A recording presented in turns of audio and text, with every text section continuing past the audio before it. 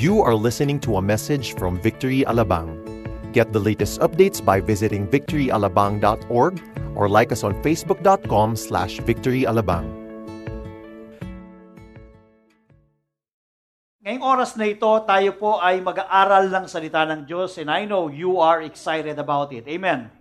Forward is our discipleship series, and we are going to study the Word of God in another area ng buhay natin by which we can grow. Okay? In my small knowledge about basketball, alam niyo isang bagay na kinatatagumpay ng isang basketball team ay yung sila ay they know how to share the ball together. Wala yung salitang yung palasak sa Tagalog pag alam ko ng mga naglalaro ng basketball is pag sinabi ko, buwakaw yan eh. Alam niyo ba yung sabihin nun?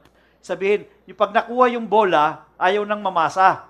Okay, titira lang niya mag-isa. Ang mahalaga siya. Mahalaga sikat siya. Mahalaga makashoot siya. Parang yung buong team nakasentro sa kanya. He doesn't know how to share the ball. Now, in a basketball team, hindi lang yung ball ang sinishare. Even individual talents.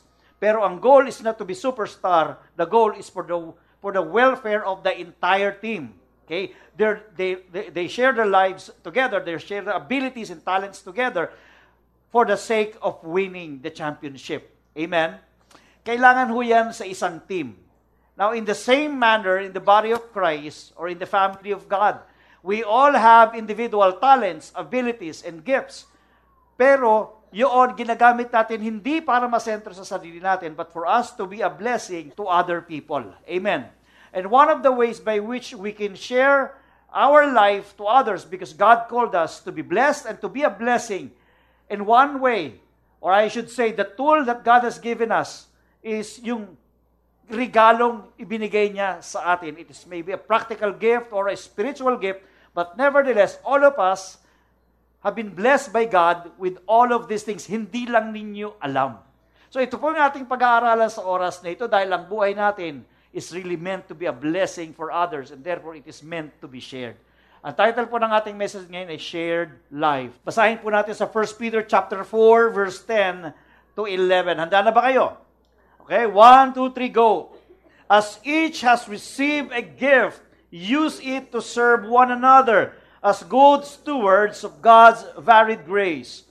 Whoever speaks as one who speaks oracles of God. Whoever serves as one who serves by the strength that God supplies. In order that in everything God may be glorified through Jesus Christ. To Him belong glory and dominion forever and ever. Amen. Let's bow down our head. Lord, thank you for your word. Thank you for your divine understanding that you're giving us. And today, enlighten us that we may understand your word and apply it as well in our lives. Thank you so much, God. Ang lahat ng papuri ay para lamang sa iyo. Alam po namin ngayong araw na ito, yung mangungusap ka sa bawat isa sa pangalan ni Jesus. Amen. Amen. We are going to flow toward in these directions because this is actually what we can glean from the verses that I have read to you a while ago. First, we have our gift. Sabi niyo, gift. We thank God every day for the gift. Amen. And each one of us, we have our own gift. Mari sabi niyo, ano regalo na yun? Well, unang-una sa lahat, we have the gift of eternal life. We thank God for it. And we are blessed by the eternal life. Sa atin yon. Okay? To make us secure, not just here on earth, but also in eternity. We have eternal life. But at the same time, God has given us a gift so that we can be a blessing naman sa ibang tao. By receiving the gift of life, na-bless na tayo. But God has given us the gift so that we can be a blessing to other people. And what are we supposed to do with the gift? Number 2 point is we use our gift. And what is the motive? By using it, we glorify God with our gift. So simulan po natin, we have a gift. Sino rito sa inyo, alam niyo kung ano yung regalo o kakayanan, abilidad, talento na ibinigay sa inyo ng Panginoon? Taas ang kamay. Ang regalo ay libre, walang bayad. It is a product of God's grace, not because we work for it, but because God has given it to us for free so that we can use it for the common good, to minister to people, so we can use it so that we can be a blessing. So may tinanggap tayo na regalo mula sa Panginoon. Now, ang regalong ito ay galing sa Diyos. Sabi ng James chapter 1 verse 17, every good gift and every perfect gift is from above, coming down from the Father of light. So whatever gift that you have, whether you know it or you don't know it, galing kay Lord yan. And let me tell you this, diretsuhan na po ito, lahat tayo may tinanggap na regalo sa Panginoon. Wala ritong hindi blessed. So sa araw na ito, dapat malaman natin na may regalo tayo mula sa Diyos. Dahil lang sabi ng Romans 12:6-8, sabi na, we have different gifts according to the grace given to each of us. Pag sinabing grace, di ba sabi natin unmerited favor? Iba yung grace of eternal life or grace of salvation. Okay? Iba yung grace na divine enablement, banal na kakayanan. Iba yung grace, pag ikaw ay mayroong pagkain, grace din yan dahil biyaya yan na galing din sa Diyos. May pera ka sa bulsa, biyaya, everything is grace. Kina-classify mo lang varied grace. Okay? Now, when it comes to ability, talents, okay, grace din yan na galing sa Panginoon. Kaya, we have different gifts according to the grace given to each of us. Hindi tayo pare-pareho. Maring yung iba, pwede magkapareho. Pero, most of the time, hindi tayo pare-pareho. There's what you call the spiritual gifts. It's the gift from the Holy Spirit. At meron tinatawag ng mga practical gifts. At yun po ay isa sa bagay na mga tatalakayin natin sa oras na ito. Halimbawa, if your gift is prophesying, then prophesy in accordance with your faith. Pag ikaw ay nagpa-prophesy, ginagamit mo ito para mo i-build up ang ibang tao. Andiyan po kayo. Para sa ibang tao, hindi yun para sa iyo. Hindi yung lilihans mo yung sarili mo. Tapos, Jonathan, sabi ni Lord sa iyo, dadami ang pera mo. Hindi po para sa atin yun, kundi para sa ibang tao. So the more you use it, the more you become a blessing to others. That's one of the spiritual gifts. Now, these are some of the practical gifts. If it is serving, then serve. Kita nyo kanina, yung nagpamigay ng mga Robusta coffee sa mga tatay. Di ba? Minsan yung mga nagpapamigay sa inyo ng mga tatay din siya, well, di pa sila nakakuha. Pero mas inuuna nila kayo. Yung mga ushers natin, nagsiserve sila. I'm not just talking about serving in terms of being here in church and serve in the church. We can get out of the four walls of the church, bring the church with you because church is people. We are the church. When you are in office, one of the parts of the church is you. Therefore, you bring the church in your office and let them see that you shine. You can serve there without always being motivated by money. Of course, pag nagtatrabaho ka, nag-serve ka, talagang gusto mong sumweldo. But you do that with a motive of more than having money. Sometimes you even have to walk the extra mile because what is at stake is you would like to be a blessing and what is at stake is the name of the Lord. Amen. Now, sabi ron, if it is serving, then serve. Sabihin nyo, serve. If it is teaching, then teach. Kahapon nagkaroon kami ng leaders meet dito, lahat po ng mga Victory Group leaders together with Pastor Steve Morel, and he encouraged us about having compassion for souls. And most of our Victory Group leaders have the ability to teach. Hindi lahat may abilidad na magturo. But to those called by God, mayroong silang regalo ng pagtuturo, improve on that level. Yung maliit na binigay sa iyo, pagyayamanin ng Panginoon yan. At kapag ikaw ay magturo ka ng tama. Amen. If it is teaching, then teach. If it is to encourage, then give encouragement. Maring sabihin niya, wala akong gift, but you can encourage people. You can be an encouragement to the person beside you or people who are discouraged. Sometimes, it does not take special ability, but it takes willingness to do it. Pag willing ka, kahit sa iniisip mo parang hindi mo kaya, but willing ka, pag nag-go ka, dun mo malalaman, eventually, na kaya mo pala. The reason kaya sinasabi mo hindi mo kaya, because you have not tried at all.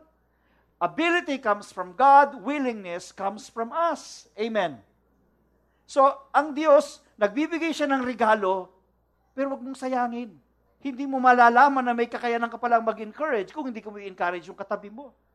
Ito po ang kainaman dito. Why? Kaya lagi ko sinasabi, we cannot outgive God. When you encourage people, and I experienced that for myself, bisa bumabalik sa'yo. Halimbawa, may in-encourage ka.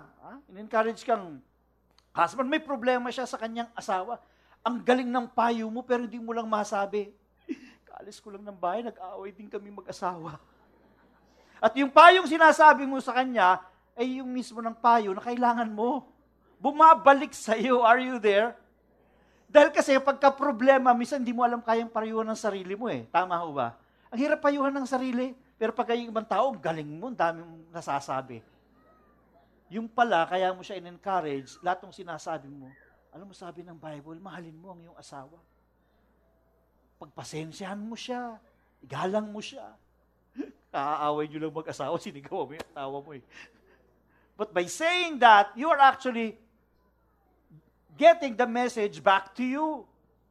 You know, God has several ways of doing things. I remember when I was on my backsliding moment, backslider ako nito ayoko na dumalo ng church. May usap akong discouraged na tao. Meron siyang problema. At hindi niya kilala si Lord. So, sinare ko yung gospel. Could you imagine, backslider ako, sinare ko yung gospel. Tapos habang sinishare ko siya, nung nagpipray na kami, ako yung umiiyak, siya hindi. Kasi sa isip-isip ko, napatanggap ko siya eh. I receive you as my Lord. Sumasabay siya sa akin sa prayer. Ako yung umiiyak, kasi parang ako yung nananalangin. Kasi lumayo na ako kay Lord eh. So you see, God has His own way if we are just willing to do things for us. Lahat ng bagay na ginawa mo para sa ibang tao, kung ginawa mo yun kay Lord, yun ay babalik din sa iyo. Amen? What you sow is what you reap. If it is giving, the Bible says, then give generously. Kung tinawag ka ni Lord sa pagbibigay, bagamat every one of us can be so generous, although there are special people in church na talagang may gift of generosity.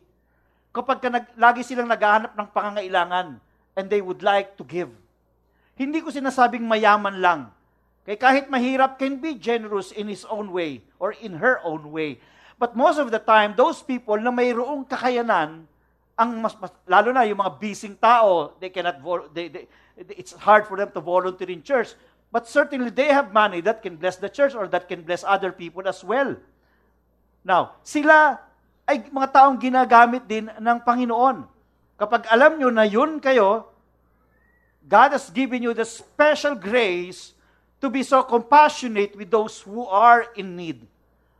And you always love to give. At alam nyo, yung mga taong laging palabigay, because they have the grace of being generous, hindi ho sakripisyo sa kanila ang magbigay. Sa kanila pribilehiyo. Alam nyo, kasi di ba may church plant tayo sa Parañaque, it's actually a twin church plant, one in Sucat and eventually in Bicutan. Alam nyo sa Bicutan, merong tumawag kay Pastor JR. Okay?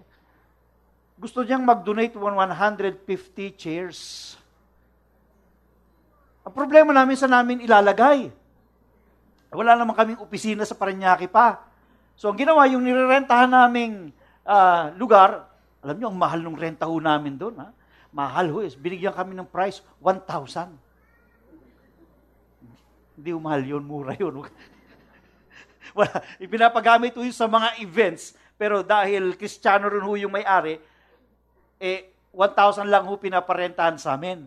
Okay, yung jackpot yun, pwede rentahan ng 20 million o 25,000 o 30,000. But yun siya, generous eh. Yung nagbigay naman ng chairs, hindi namin alam kung saan namin ilalagay. Kinausap namin yung may-ari ng lugar, pwede ho bang maglagay ho kami ng mga chairs dyan. Kung kailangan ninyong gamitin din sa inyong mga events, gamitin nyo na rin. Kinanyo, bigla akong pumayag.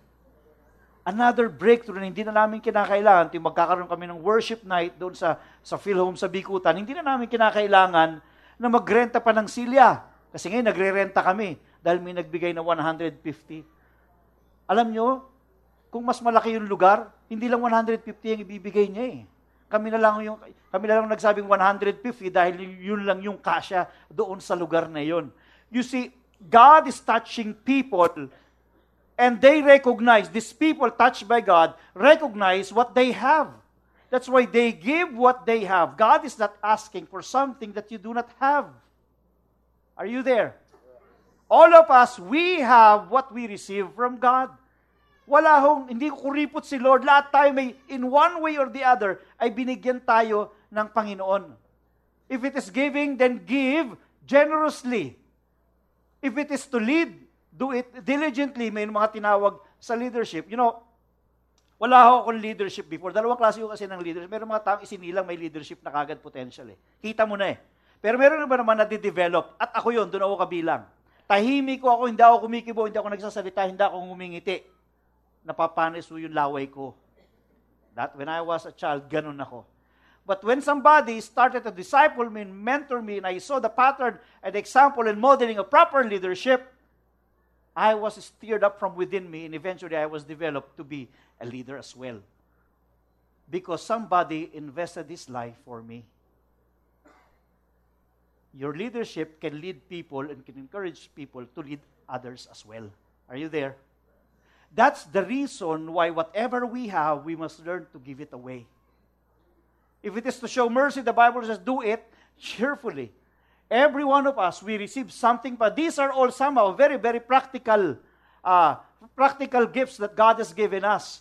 Now, I would like to take an example. Halimbawa, ito pong papakita ko sa inyong picture. Siya po ay isang abogado. Okay? Ako yun, hindi yun ang abogado. Yun yung isa. Okay. She is a lawyer actually. And she has a manpower business. Nagpapadala siya ng mga OFW sa ibang bansa. Opisina niya yan. And at the same time, meron siyang law office, and at the same time, meron din siyang construction business. Ang taong ito ay busy. Kahit busy siya, may panahon siya na mag-Bible study. Siya yung nagli-lead ng Bible study sa kanyang staff, at hindi lang sa kanyang staff, kundi sa iba pang tao na naroon sa kanilang paligid. Bisan yung kanyang kusinera, sinasama niya, yung katulong ay yung kasambahay nila, sinasama niya, pati yung mga kalapit bahay nila, iniimbitahan nila na dumalo doon. Okay? Ito yung kanyang staff. Okay? Nakausap ko sila. Yan po ay sa Gatchalian, Parañaque, dahil magkakaroon nga tayo ng church plant doon. So, kumukonek ko ako ngayon sa kanila. Naimbitahan nila ako doon para magturo ng Bible study. And I went there and I somehow preached to them. And I also talked to the people. Now, yun ang kanyang bagay na meron siya. Alam mo ba ninyo ang kainaman dyan? Tuwing pagkatapos ng Bible study every Friday, may buffet. Kita nyo na, lalo kayo nagutom. May buffet. Hindi lang isang ulam, 2, 3, 4. Okay? Every week, she's actually doing that. Yun ang bagay na meron siya, and she's doing it with all of her heart. Bisa pupunta pa siya ng ibang bansa, pero binibili niya yung Bible study niya na ituloy pa rin kahit nawala siya. Kasi kumukuha siya ng mga work sa ibang bansa eh. Parang job order. Okay? At hindi lang yun, missional siyang mag-isip. Bakit? Halimbawa, magpapadala siya ng tao sa Japan. Okay? Tatawag sa kanya, magkakausap, kasi kilala niya yung mission director natin. Kailangan namin ng mga Pilipino rito na mga missionary na tutulong. So, ang gagawin niya, magpapadala siya ng mga Kristiyano na magtatrabaho sa ibang bansa at the same time makatutulong sa church planting. Nandiyan po kayo? Ganun siyang mag-isip. Kaya nga, nagkakaroon sila ng Bible study, mga OFW bago pumunta, dinidisciple muna niya. Para pagka pinupunta niya sa ibang bansa, magiging blessing kung saan silang church mapupunta. So, ganun siya mag-isip. She would like to be a blessing in the kingdom of God. And sabi niya, nung magkausap kami, she would like to partner with us in our church planting, and she will certainly be there in July 2. Sabi, ikukunik ko kayo sa Rotary Club, ikukunik ko kayo sa Chamber of Commerce ng Parañaque, because I have this influence, this is what I have, this is what I can help. Sabi niya, tutulungan ko rin kayo sa Olivares campus na magkaroon kayo nagkaroon kayo ng Bible study. You see, alam niya kung ano yung mga bagay na meron siya at kaya niyang gawin, and she is thinking missional, she would like to honor God in her life.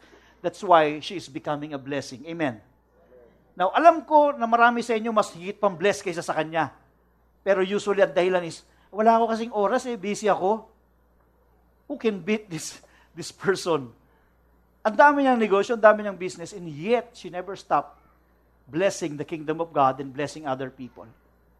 Katunayan, yung mga empleyado niya, ang haba ng kanyang pasensya, na kahit minsan hindi nagdi-deliver, still, pinapahaba niya yung kanyang pasensya. Because she is walking her talk. Di sa 1 Corinthians chapter 12, verse 4 to 7, tumutukoy naman sa tinatawag ng mga spiritual gifts. There are varieties of gifts. Tingnan niyo yung word na variety, sabihin iba-iba. Okay? But the same Spirit. And there are varieties of service, but the same Lord. There are varieties of activities, but the same God who empowers them all in everyone. Now, ang sabi ron, to each is given the manifestation of the Spirit. Lahat daw tayo ay binigyan.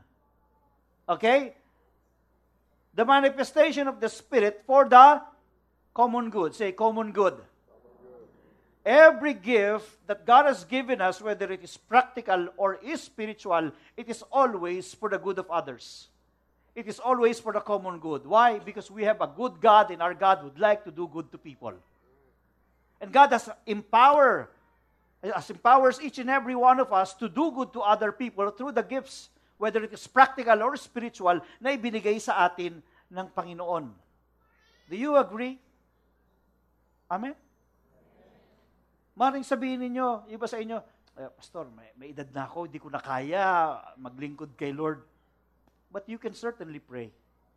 And you can pray for the church, you can pray for those who are sick, you can pray for the people who are attending the church so that they can experience God themselves. Amen. There's nothing in our midst today who is without gift. There's no one in our midst that's without gift. Lahat tayo ay mayroong regalong tinanggap sa Panginoon. Okay? Now, sabi rito for 1 Corinthians 12 verse 8, for to one is given through the Spirit utterance of wisdom, to another the utterance of knowledge, to the same Spirit, to another faith by the same Spirit, to another gifts of healing by the one Spirit. Now, paano malalaman magkakaroon ka ng gift healing kung ayaw mo ipag-pray yung tao? Andiyan po kayo? Kasi minsan tinitingnan natin tayo yung magpapagaling. Hindi, ikaw lang magpipray, si Lord magpapagaling. Okay? By the one Spirit. To another, the working of miracles. To another, prophecy.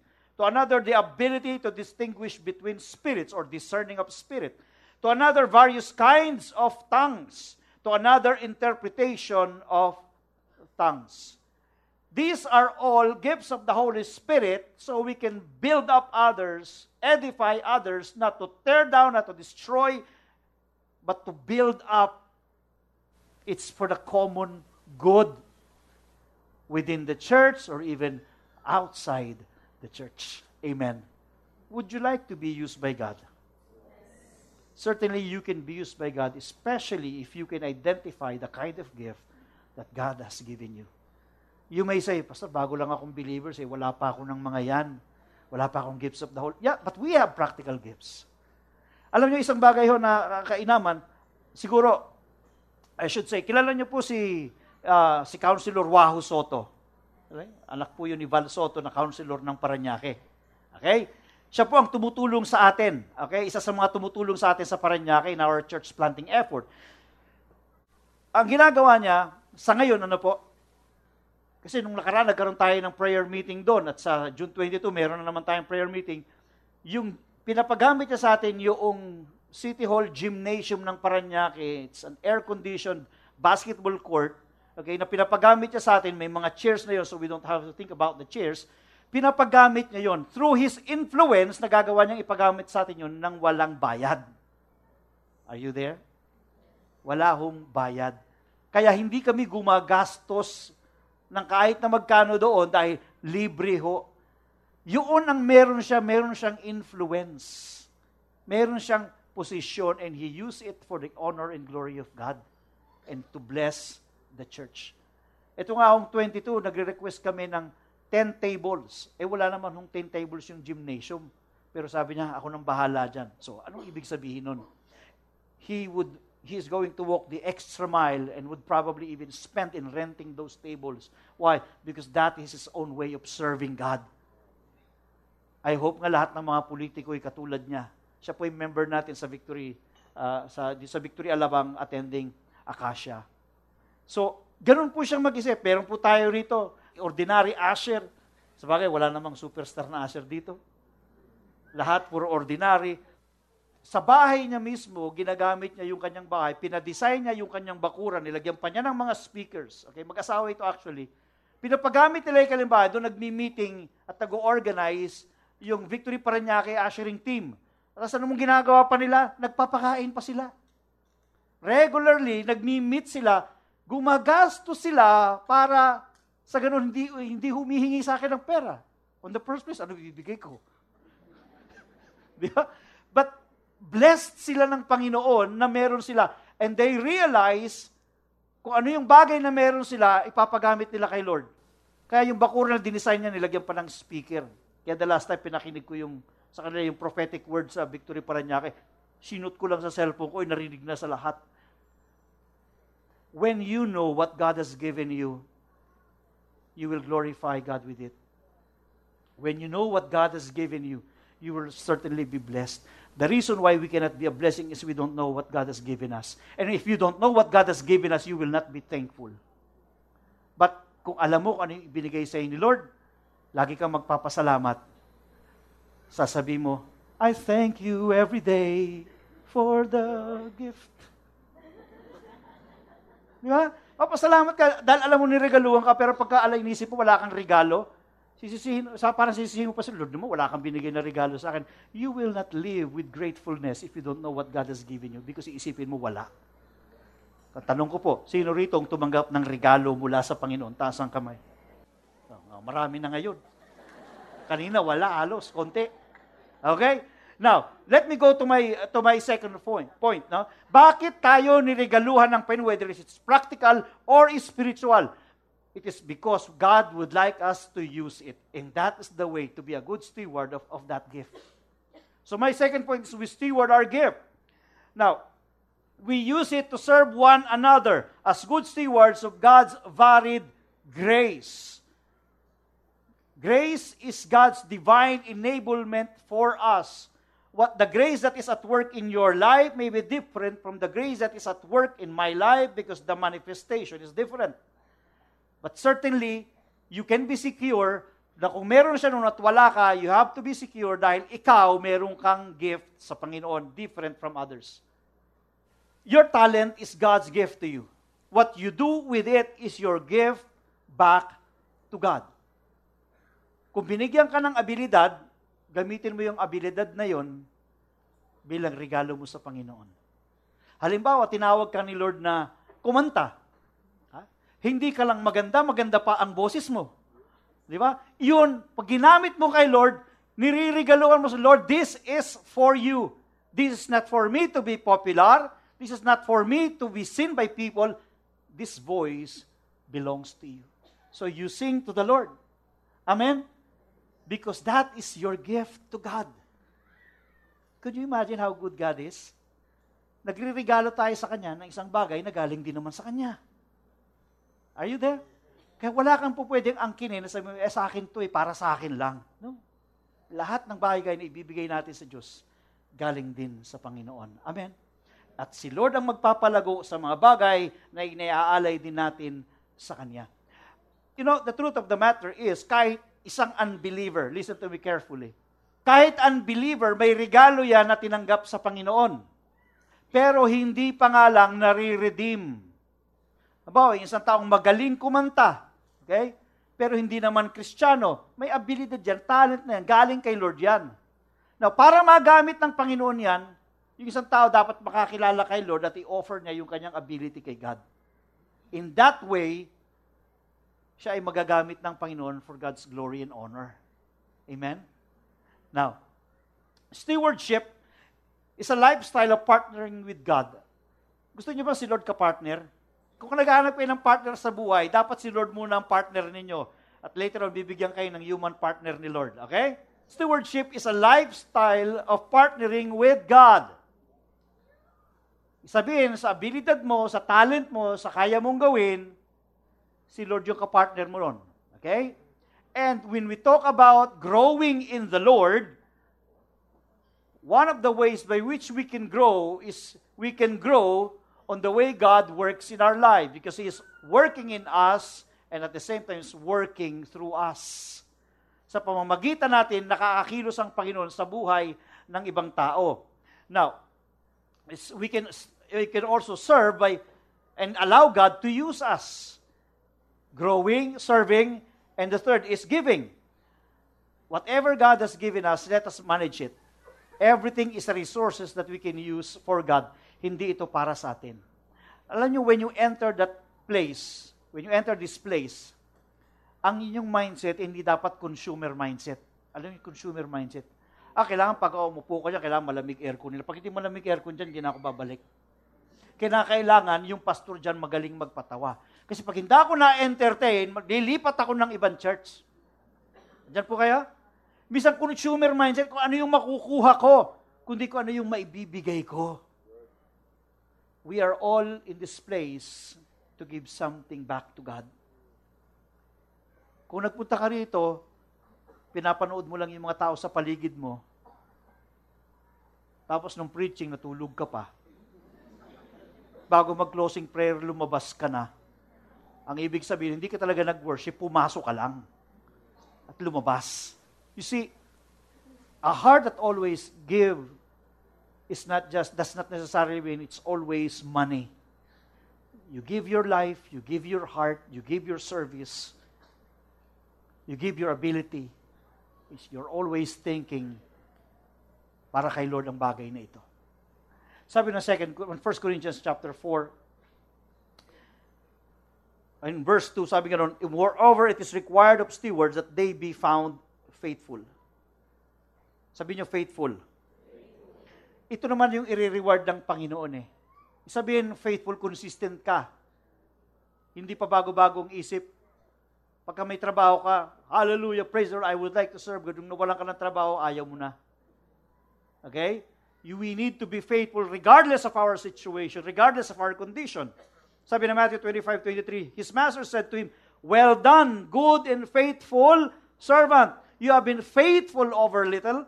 I will set you over much. Enter into the joy of your master.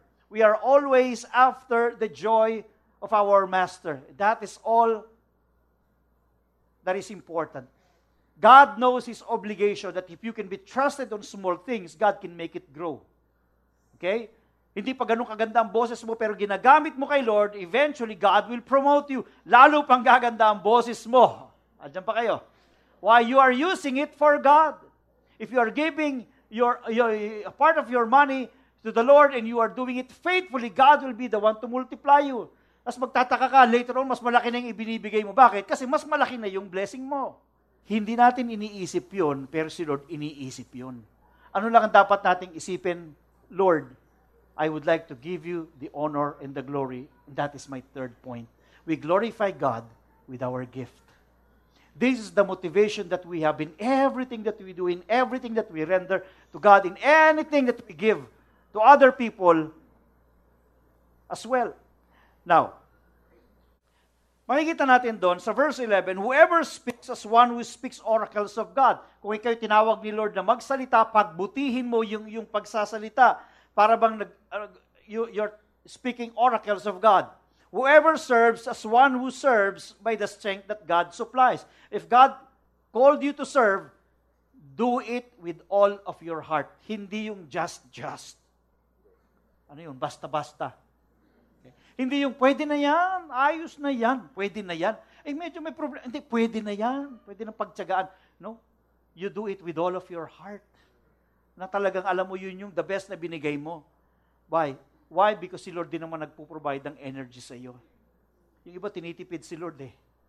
Okay? In order that in everything, sabi nyo, everything, God may be glorified through Jesus Christ. To Him belong glory and dominion forever and ever. Amen.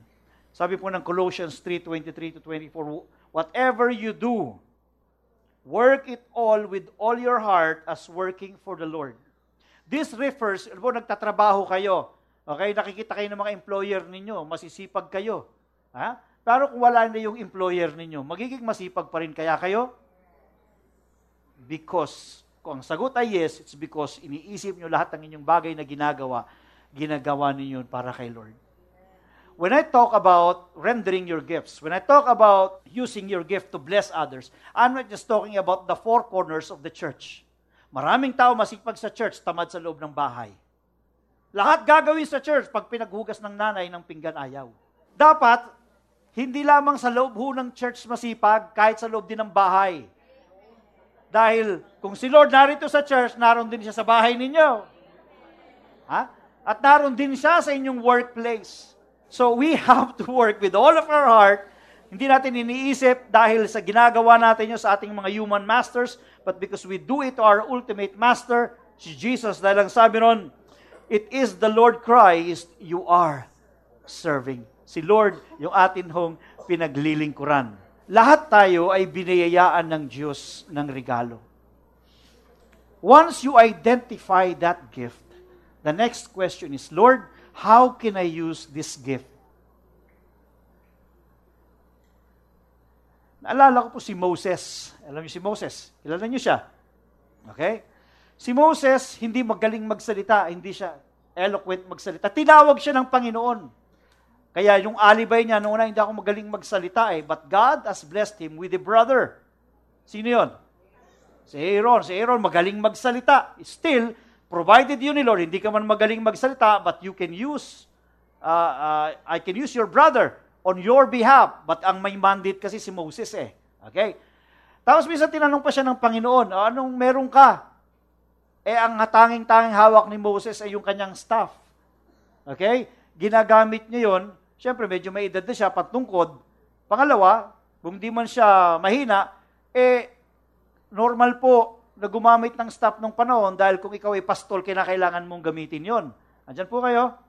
At marami nun sa bayan ng Israel. At ang sabi ng Diyos sa kanya, anong bagay na meron ka? Sabi niya, ito lang, it's very ordinary stuff. Pero alam niyo yung stuff na yun na nasa kamay ni Moses, sabi ng Lord sa kanya, ihagis mo. Inihagis niya, biglang naging ahas. Sabi niya, damputin mo. Dilamput ni Moses ay muling naging staff. Anong ibig sabihin nun? Whatever you have in your hands, God can use it to serve Him.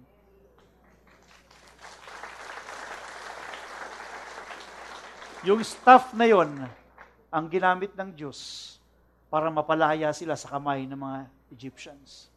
Nasaksihan natin sa kasaysayan ng Old Testament yung pagbukas ng pulang dagat o Red Sea sa pamamagitan ng tungkod na yon.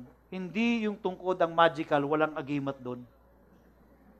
It's the willingness of Moses to obey God nung sinabi ng Diyos sa kanya, ituro mo yung tungkod sa karagatan, bigla hong bumuka yung dagat.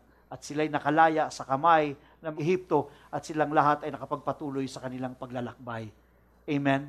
At nung tinuro muli, tinanggal naman ni Moses, sumarado na yung dagat at namatay lahat ng kanilang mga kaaway. The question is, ano yung bagay na nasa kamay mo na akala mo ordinaryo lang, but God can make use of it? It has been a testimony which I probably, for the sake of illustration, masabi kong muli. Nung bata ako, bulol ako. Hindi ako makapagsalita ng diretso, that's why naging loner ako, dahil yung S ko, letter T. Alam niyo ba yon? Praise the Lord. Ganon. Yung S ko T. Kaya na pati nanay ko hindi ako maintindihan. Okay? Yung mga kapatid ko nagtatawanan pag nagsasalita ako. Bayabas is bayabat. Siniguelas, tiniguelat. Pati mga kalaro ko pinagtatawanan ako. Hindi ako, kaya laging ayoko nang dumating tayo, ayoko nang magsalita. Kaya kong maghapon, wala akong kausap. But, na-realize ko na binigyan ako ng Diyos ng boses at gusto kong gamitin yung boses ko sa kapakinabangan. The grace of God has been so sufficient in my life na eventually, unti-unti, gradually, diniretso ng Diyos yung dila ko. Aakalain ko po naman, ang isang katulad ko ay magpipreach sa inyo. Magpipreach sa maraming tao. It is when you give something that you think is insignificant, when you give it to God, God is going to bless it and will use it for His glory.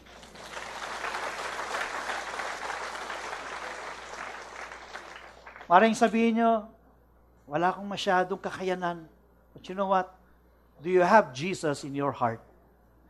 If you have Jesus in your heart, that's the greatest gift that God has given you. You can share Jesus to others without you losing Him. Because Jesus is in us. He is the greatest gift. How can we share our life?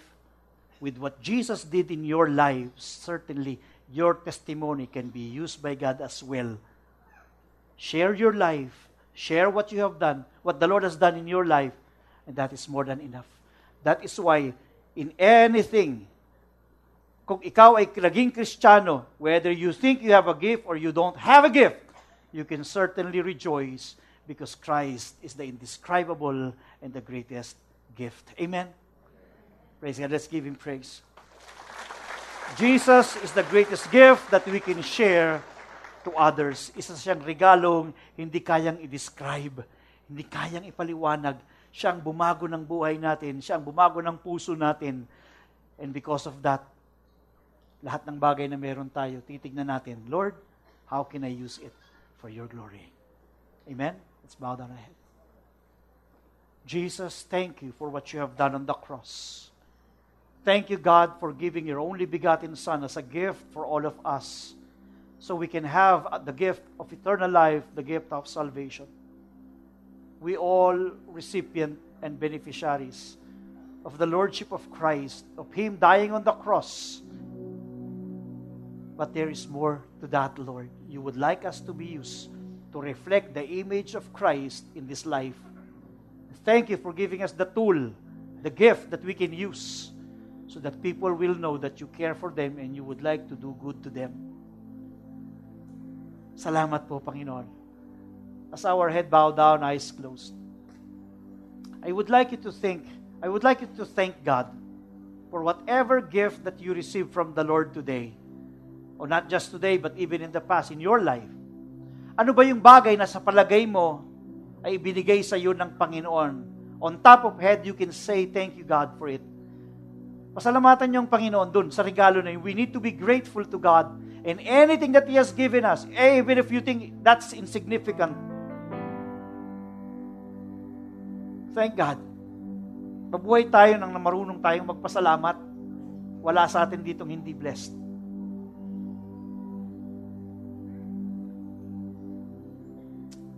Thank you, Jesus. Let your people thank you for the gift and gifts that they have received from you, God, whether it is practical or spiritual.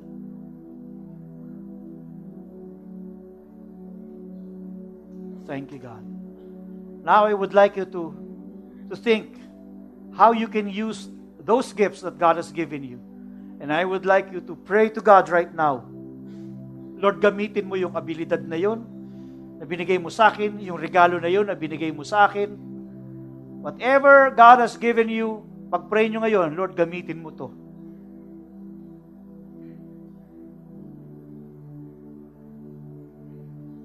At sabihin mo, Lord, it is for your honor. It is for your glory. When you render your gifts to God, it will certainly be acceptable as a living sacrifice. Lord, I pray right now that even as they have identified the gifts that you have given them, let them desire to be used by you and honor your name on the way they operate, on the gift that you have given them. We dedicate all of these gifts to you. Use it for your honor and glory. Salamat po, Panginoon. What appears to be so insignificant can be so significant in the kingdom of God when you give it in the Master's hand. Salamat, Panginoon. Salamat, O Diyos. Praise your name, God.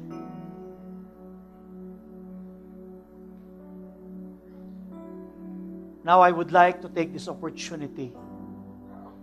If you are just a first-timer in this place, or maybe you have come into this place from time to time, but you know in your heart that you have not yet given your heart to Jesus. You know what? The starting point of identifying your gift and be used by God is to receive first the greatest gift. Jesus is the greatest gift. Would you like to receive Him in your heart today? If you are that person, God loves you. And because He loves you, He would like you to make a step of faith to receive Him as your Lord and Savior. And if you would like right now to make that decision to receive Christ, I would like to pray for you. Wherever you are seated, just lift up your hands and I will pray for you. Lahat po ng nais tumanggap sa Panginoon, be bold in making this decision. Only you can make. Hindi ako makakagawa ng desisyon na yan para sa iyo. It's only you who can make that decision. And that is today. God has been waiting for you. Wherever you are seated, just lift up your hands right now. Thank you, God. Thank you. Thank you for that hand. Nakita ka, kapatid ng Panginoon. I'd like to see more hands right now. Yes, thank you. Thank you. The Lord can see you. I will count 1 to 3. Those who would like to receive Jesus in their hearts seriously, just lift up your hands. Yes, thank you. Thank you. 1, 2, and 3. Thank you for those hands. The Lord can see you well. Lahat po ng nagtaas ng kamay, if it is true to your heart, you will not be ashamed. I would like you to stand up in faith. Tumayo po kayong lahat. I'll pray for you. So you can give your life to Jesus. Thank you. Thank you. Thank you. Stand up right now. Don't be afraid. It's a bold decision, but it's a decision that honors God. Sa inyo pong pagtayo, nais ko po kayong sumabay sa panalangin ito. Sabihin niyo, Panginoong Jesus, maraming salamat po sa pag-ibig mo sa akin. Namatay ka sa krus dahil sa aking mga kasalanan. Patawarin mo ako. Linisin mo ako ng iyong banal na dugo. Inaalay ko sa iyo ang aking buhay. Tinatanggap kita bilang aking Panginoon at sariling tagapagligtas. Ang buhay na ito ay para sa iyo. Inaalay ko, Panginoon. Thank you, Jesus. Sa lahat po ng mga nakatayo, pwede ba natin silang palakpakan?